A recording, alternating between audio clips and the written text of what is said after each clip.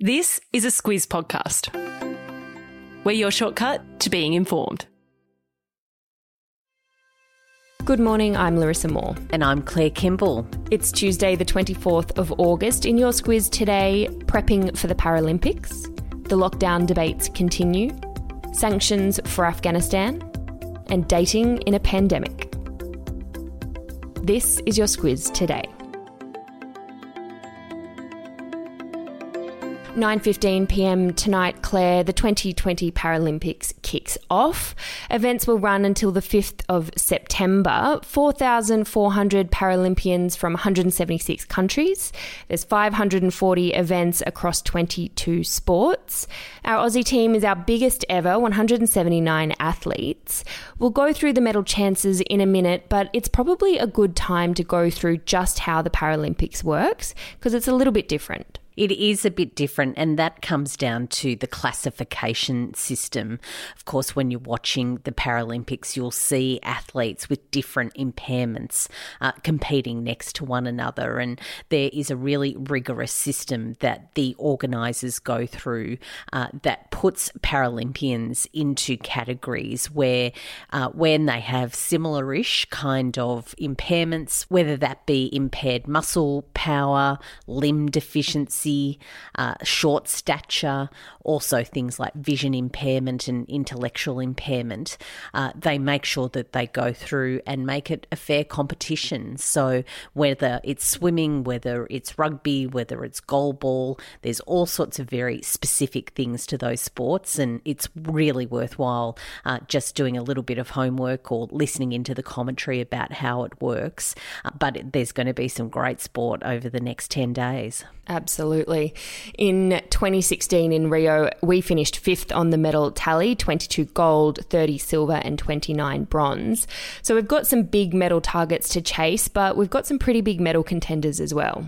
We do. Probably the one that is known best to most is Dylan Alcott, the tennis star. He's going for a Golden Slam. That's sports talk for winning 4 tennis majors and a Paralympics gold in the 1 year. So fingers crossed for him.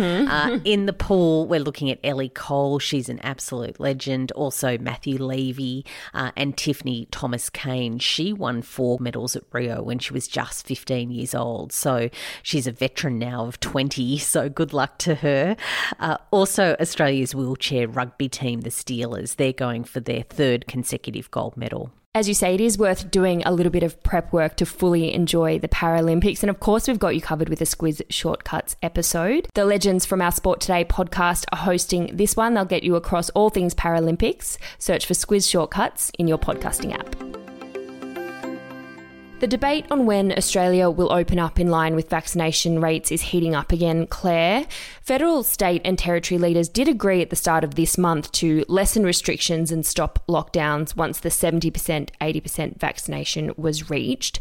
But the high case numbers that we've got at the moment has a few leaders a little spooked and wanting to hold on to the power to go into lockdown. Yeah, and that's really the crux of it.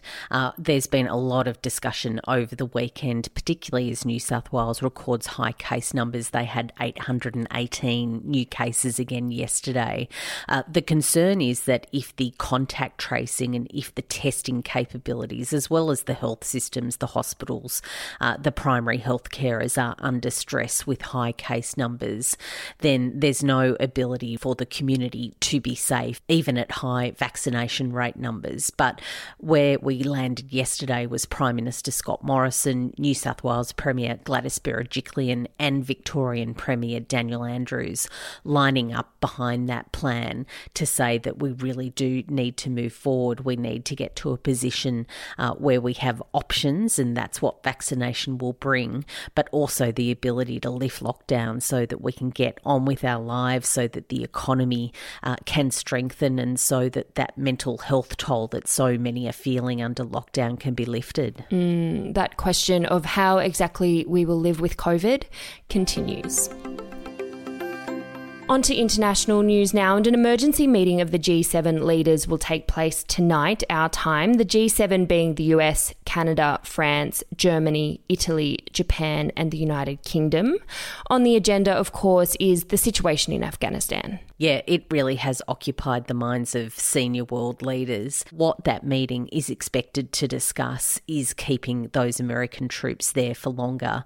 But what has happened overnight is the Taliban has said that they want foreigners out by the end of this month. Also on the agenda is the possibility of imposing new sanctions on the Taliban if it commits human rights abuses.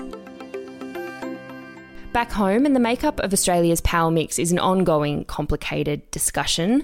Politics aside, for the first time ever on our national power grid, solar-generated electricity, so solar power, produced more megawatts of power than coal did. The conditions were pretty particular, Claire, but it does show the growth of the renewables sector. Yeah, the conditions were very particular. It was just for a few minutes on Sunday. It wasn't like for hours and hours. And we're talking about Australia's main part of the power grid, so that really is what fires the East Coast. But when you look at the market, there certainly is a lot more renewable power coming into the electricity grid. We're underpinned by coal-fired generation. Of course, that's necessary for Australia because it provides reliable and dispatchable power. That means that it doesn't need the wind or the sun to pump out electricity, and we're not at a point where we can store enough of that renewable energy to just turn it on whenever we need. But certainly things are changing. Last year, 27.7% of Australia's total electricity generation came from renewable resources, and experts say that is set to grow again this year. Onto something just as tricky to navigate, and that's dating in a pandemic. Dating during COVID is always going to be a little tricky, but there's one thing that can apparently up your chances of a match by as much as 30%, Claire. Yeah, and that's to indicate in your biography on these sites that you're vaccinated. Apparently, it's something that people who are looking for a bit of love are really searching for when they're on the dating apps. So what a couple of them have done is actually to make it a feature. So you're able to tick a box or to really put it up front in your bio. And as they say, apparently it's a really good way to find someone with a similar mindset and also to rule out the anti-vaxxers. Oh, what a time. No need for attractive selfies, just your immunisation records. Jumping over to France for this one, Claire, where a woman called Josephine Baker will be memorialised in the Pantheon Monument. It's considered one of the highest honours that the nation of France can bestow, and it's a hugely significant honour in this case. Yeah, Josephine Baker is an absolute icon. She started out as a dancer and a singer and an actress, but she really became part of the French national scene when she helped the French resistance during World War II. That made her a national hero, and she received lots of military honours during her life. She was American born and she left the US to escape racism and segregation, but she did return later in her life to join that civil rights movement. She's been a big cultural touch point for Black women particularly, and here she is receiving France's highest honour. She's the first Black woman to do so. She joins the likes of scientist Marie Curie, philosopher Voltaire, and writer Victor Hugo. Squiz the day, Claire. Speaking of iconic women, I'm going with the anniversary of Amelia Earhart becoming the first woman to fly non-stop across the United States. That happened back in 1932. And for Prime Minister Scott Morrison, today is his third anniversary as Prime Minister. It's when we said goodbye to Malcolm Turnbull and hello to Scott Morrison's Prime Ministership this day 3 years ago. 3 years ago. Claire, I'm a little surprised you didn't go for the anniversary of the invention of the potato chip today. What a happy day that is. One of the best days. Many thanks to Chef George Crumb in New York back in 1853, according to popular legend anyway. That's all from us. We'll be back tomorrow.